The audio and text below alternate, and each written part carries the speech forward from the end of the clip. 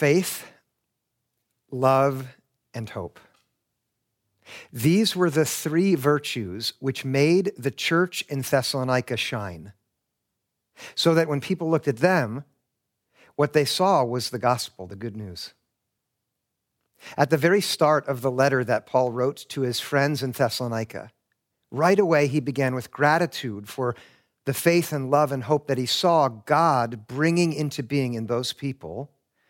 And then at the end of the letter, he comes back to them because he knows the most important thing he can encourage them to grow in is the kind of work that is faith, the kind of labor that is love, the kind of steadfastness in hope that shows the truth that with Jesus all is well. At the very end in chapter 5, and that's what we're going to look at today. You can open your Bibles if you have them to that place, 1 Thessalonians 5. Paul pushes his friends to grow again. And what I'm going to do this morning is to push you in the same way.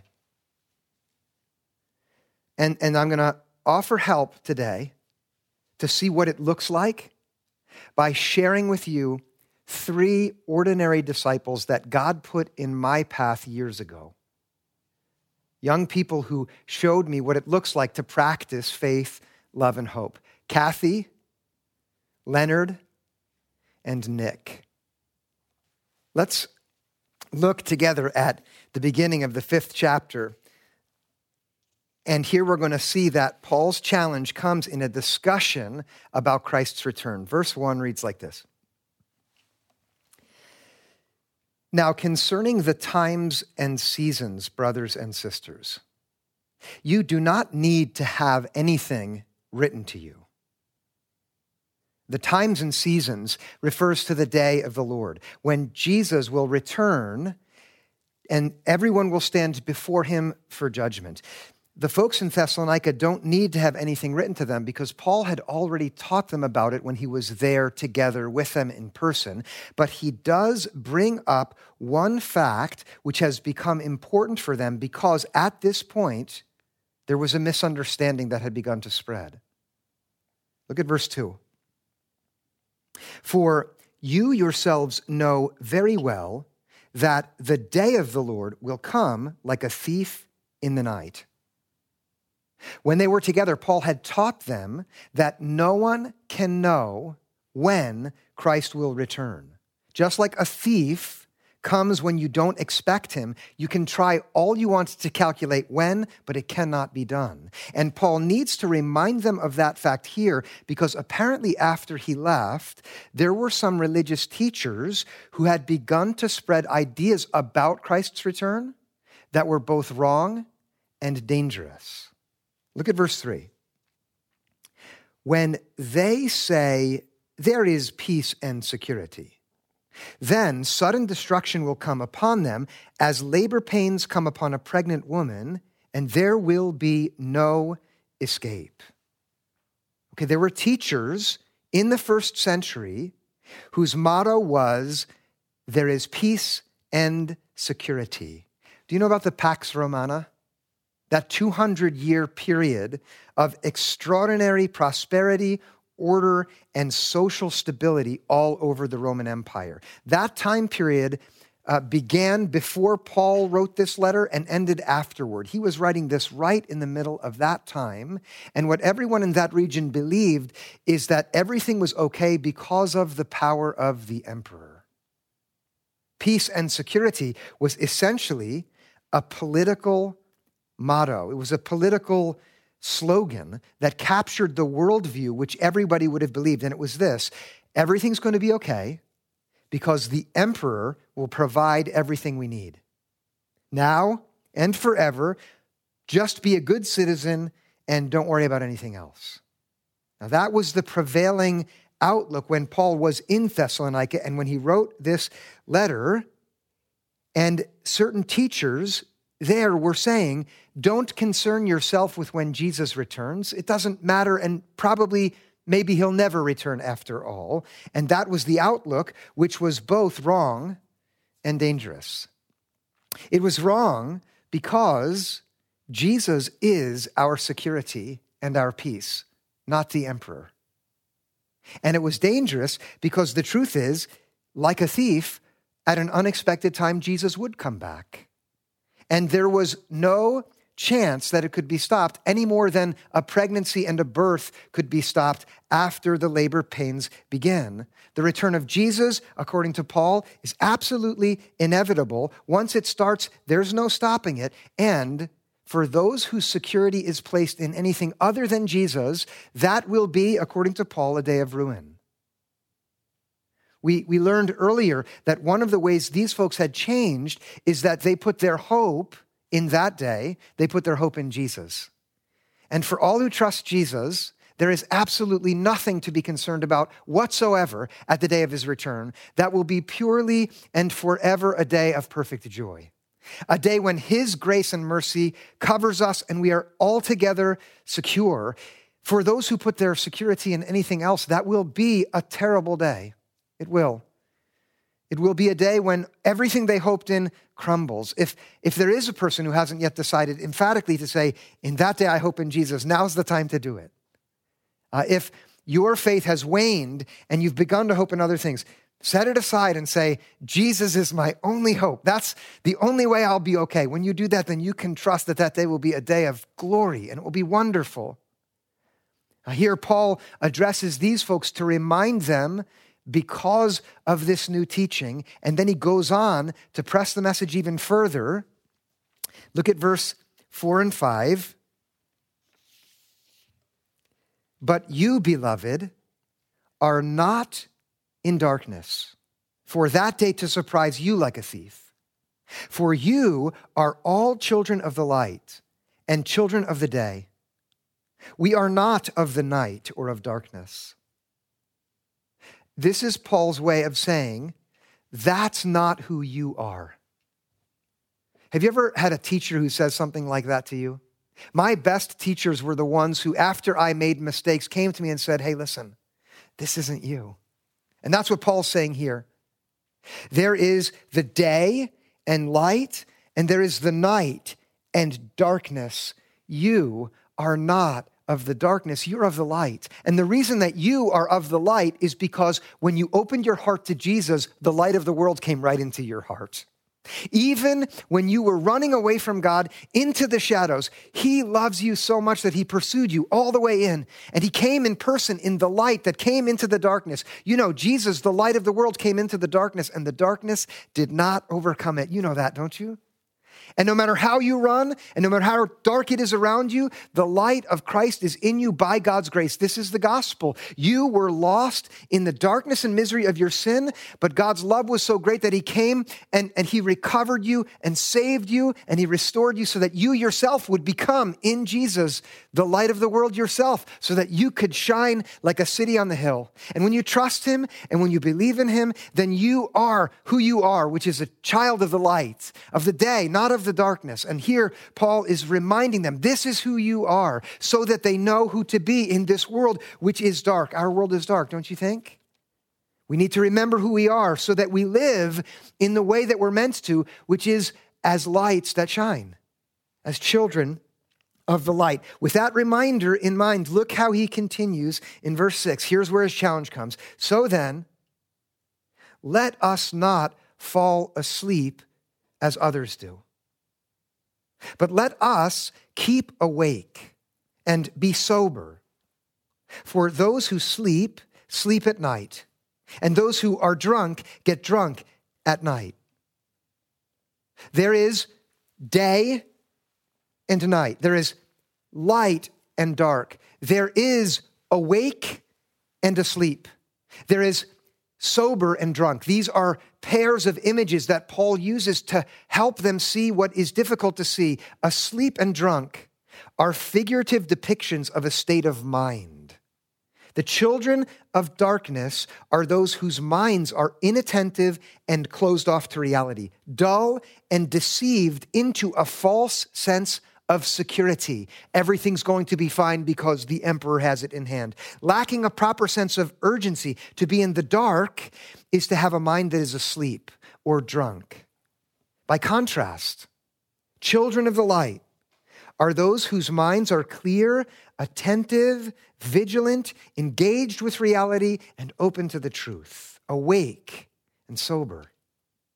Here's Paul's challenge. Do not let your minds be confused or put to sleep by the influence of those in the world around you who will offer false security, who will say, everything's fine. Don't let yourself go into that slumber. Instead, keep mentally awake and sober, and then live today aware of Christ's return, not frightened by it, hopeful because of it, because you know your hope rests in him, but live each day with that alertness and that diligence so that you yourself shine the light. That's what God wants, is for us to shine the light that the world needs to see, which has come to us by God's grace and which we now bear into the darkness. And that's why we need this same challenge today. Don't you know that so much of what you experience puts your mind to sleep? Leaving you as confused as a person who's had far too much to drink. Hasn't that been our experience with what we've seen happen culturally around us, with all the different voices saying all the different things, so that it's hard to know what to think? We need, as children of light, we need to come awake and to be alert so that we can shine in the darkness. What would it look like for us to do that? This is where we need to ask the practical question, which I'm absolutely sure Paul would have wanted his friends in Thessalonica to be asking. Not just to hear some inspirational ideas, but to have a vision for how they might be this kind of light. Look at verse 8. Here's where the picture of it comes. But since we belong to the day, let us be sober and put on the breastplate of faith and love, and for a helmet, the hope of salvation. Here are our three virtues. Here's what it looks like. It looks like defensive armor for a fight. Not offensive armor. Paul isn't saying get out there and attack. He's not saying that. A breastplate protects the chest. A helmet protects the head. He is telling these friends that in order to be what God means them to be, to walk worthy of God's calling, to be the ones through whom the gospel resounds in the world around them, to shine like a light in the darkness, they need to put on faith, they need to put on love, they need to put on hope. In the same way that you prepare yourself for a battle to be defended, that's what our calling is now. And that's what God wants when he wants us to keep growing. If we can envision what that looks like in life, not for someone else, but for us, then we can know how to live today. Here's where I want you to use your imagination. Can you picture how it looks to be someone whose faith shines? Have you ever been around someone whose love brings light like a candle in the dark? Do you know from experience what it's like to hope because someone else is so hopeful? Here's where Kathy and Leonard and Nick are going to teach us. Ordinary Christians who God put in my life, who make it plain what it looks like to put on faith and love and hope. Let's start with faith. I met Kathy in the second year that I was doing youth ministry out in Red Bank. Her friends brought her to the group that I led. They were all friends from High Tech High School. This was a school for kids who were into science and who were really smart. Kathy was really smart. She wasn't a church kid. The reason that she came and kept coming back is because something in her heart made her open to faith. She always listened every time I talked, especially attentively when I spoke about Jesus. 1 week after group ended, she asked me if I would be willing to meet with her. I have something very important to tell you, she said. We met at Victory Park in Rumson. We sat on a bench looking out over the river. She had brought a Bible with her. One of the leaders had given it to her. I've decided to become a Christian, she told me. One of the first times I was at your group, you read a passage from the Bible, and that started a change in me that has come to the end, I think. She started to cry. Not me. I don't cry. She started to cry. She opened to Psalm 27:10. If my father and mother forsake me, the Lord will take me up. Kathy's parents didn't care for her well. I didn't know the whole story, but some of her friends had told me how hard life was for her at her house. I used to resent my parents, she said, but the more I learn about Jesus, the easier it is to forgive them. I know they did the best that they could. Anyway, when I heard Psalm 27, it was like God was telling me, I'm your father. You are my daughter. I love you. And no matter what, no matter who in the world lets you go, I will never let you go. I will take you up. I know he loves me, she said. I trust him. I'm his daughter, and I'm okay. That's what it looks like to put on faith. Faith is trusting. It's the decision to place yourself completely into God's hands. That's what faith is. It's accepting that he loves you, believing that he has your best interest at heart, so that you are willing to go wherever he leads. That's what faith is. We are called to put on faith. You are called to put on faith. What would it look like for you to put it on? After graduation, Kathy got a full ride to Harvard Medical School. Because God opened that door, she went through it. In her second year, they had to choose internships. She went to South Africa because the AIDS epidemic was raging there then, and she thought that's where Jesus would go. Her postdoc took her to Hollywood, where she worked with homeless people, again, because that's how Jesus guided her. And today, she's a doctor out in the Northwest. You and I are called to trust and believe and put ourselves into God's hands. Now is the time for us to put on faith so we shine. And now is the time for you to ask, and really to ask, what would it look like for me to do that? That's first.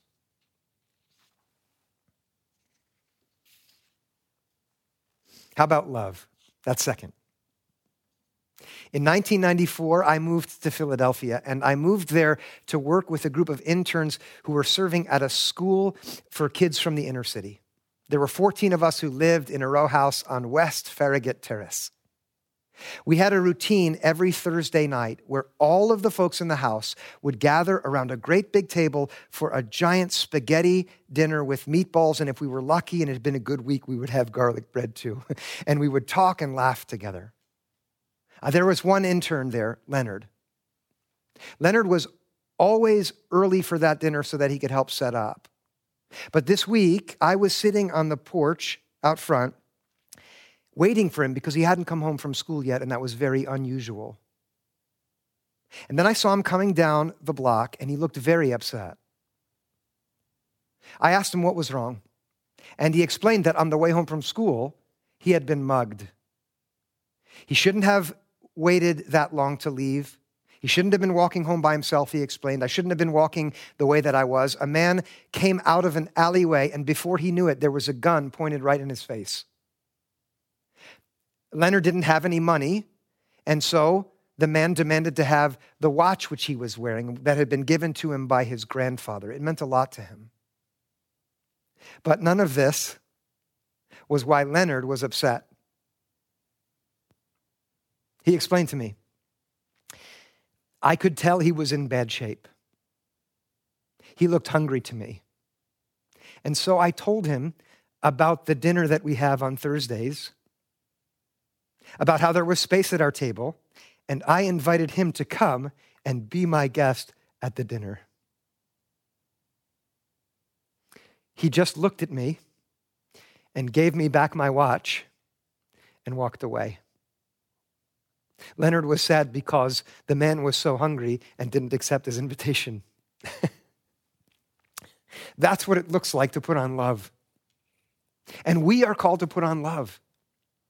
And that's a very dramatic example of what it looks like. It's not ordinary for any of us to face that kind of thing, but what's not extraordinary is the truth that all of us are called to love, which is using whatever power that God has given us for the well-being of others, no matter what that power is, no matter how small it is, without any expectation of a reward and without any hesitation because it's going to cost us a lot. Even when the other person is unlovable, love is doing what you can to help. And now are the days for us to put on love like faith so that we can shine. So that when someone in your family comes against you with whatever aggression it is, you respond in kindness. That's what it looks like to put on love. Or when there's a need out there that you have something that enables you to meet it, that you do that, even if that person is someone you regard as an enemy. Or so when you're confronted by evil, love overcomes it with good, not with evil and kind. Put on love, and as you put on faith, in this way you will shine like a light in the world. That's how God wants us to grow. Can you see it? Ask God to help you see it for you. Third is hope. Nick showed me and is still showing me what it looks like to hope. I met Nick in the same year that I met Kathy. He was a kid who hung out at the skate park. I spent a lot of time there, and we used to skate together. He was so much fun. We laughed together. We caused trouble together. I think I was less of an adult than I should have been, but it was a long time ago. We used to meet on Tuesday mornings at the Middletown Diner early before school, Nick and a few other friends, and we would talk about how we might grow as people of faith. It was hard for Nick for one reason. When he heard the gospel, he couldn't believe it because the part of the gospel that says God loves you just as you are seemed impossible for him to accept for himself. There was a voice in him that told him he could never be loved by God. Even when I tried to tell him that's exactly the heart of the gospel, that you don't deserve it, you're not worthy of God's love, there was something in him that made it impossible for him to hear. Have you known someone like that ever? That was Nick. After high school and after we lost touch, his strategy for managing that voice became really destructive. It turned into an addiction, drugs and alcohol, and that just about ruined his relationships with everybody, with the friends that we used to sit at the diner with, and eventually, even though she didn't want it to, his wife, who after years of trying decided the only way to protect the kids was to divorce. In December, I got a text from a pastoral counselor that I know down in Red Bank. Christian, I've been meeting with a man named Nick. Says he knows you from the old days. Shared memories about youth group. He wants to reconnect. Would you be open to that? It was hard for me to believe that he meant Nick, because Nick was a kid, not a man. But I said yes. And 2 weeks ago, I talked to Nick. Right here in my office, we talked for an hour. We laughed together, cried a bit. He told me how that voice of self-hate drove him so far away from God that he was ruined. He explained how many people he had wounded and how much grief he felt for that. But then he also shared how God's grace had reached out to him when he was hopeless to enable him to be sober now for many months and to begin working at repairing relationships. There was joy in his voice as I listened. He described how his deliverance could maybe even turn into a career where he would be useful to God as he helped other people out of addictions. And then, best of all, he told me, I've been working really hard at repairing my relationship with the mother of my children. I still love her so much, Christian, he told me. She's why I'm fighting so hard. She hates Valentine's Day, but I sent her flowers anyway, he told me. And then he said, she wrote me a card. I want to read it to you. And I asked him if I could read it to you guys. Nicholas, although I don't care much for this particular holiday, I'll use it to express my pride and gratitude. I'm increasingly proud of you for how hard you've worked to be the man you are today. It fills my heart with joy to see you reaching potential you've always had for success. I'm grateful God answered my prayers, and that with each step forward, you improve not just your life, but ours too. It is both inspiring and impressive to see how you turned your life around, and I only pray that this wonderful man is here to stay. Love, Kate. That's what it looks like to put on hope for both Nick and Kate. Hope is letting God's promise of future restoration shape your life in the present. It's trusting that God works all things together for good when we love him, even the trials of my life. So that instead of giving up, I'm ready for another day. Not because I can manage it, but because I trust that with God's help, I will become the man that he means me to be, which I'm not yet. And to go on working at that because my hope is founded on him and his faithfulness, and he's trustworthy. Where can you put on hope like that? Now's the time to do that. The world needs it. That's how we will shine God's light in the world. Like Kathy shined God's light through her simple steps of faith for me. Where is God calling you to do that? Or like Leonard was bold in his love to overcome evil with good. Where is God calling you to put on love like that? In your home, at work, in your school, wherever. And like Nick, even today, is starting again and hoping and working at it, trusting that God's restoration in the future is for him right now. God wants you to see that and then to put it on. For the battle that we're in, so that we shine. Let's ask God to help us and trust that he will.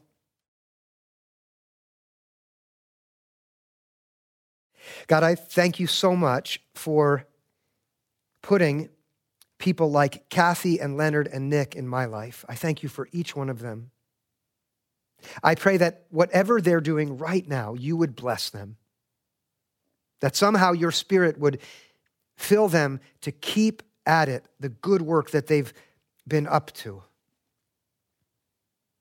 And I thank you for their stories which inspired me, and I ask very simply that they would be an inspiration to each and every person who hears my voice right now, so that each one of us are able to be who you've saved us to be, children of the light, no longer children of the darkness or of the night, so that we can shine, alert, and awake, so that we ourselves can be the light bearers that Jesus told us we were when we trusted him, so that we can make progress, we can still go on growing in these virtues that are meant to characterize who we are as your people.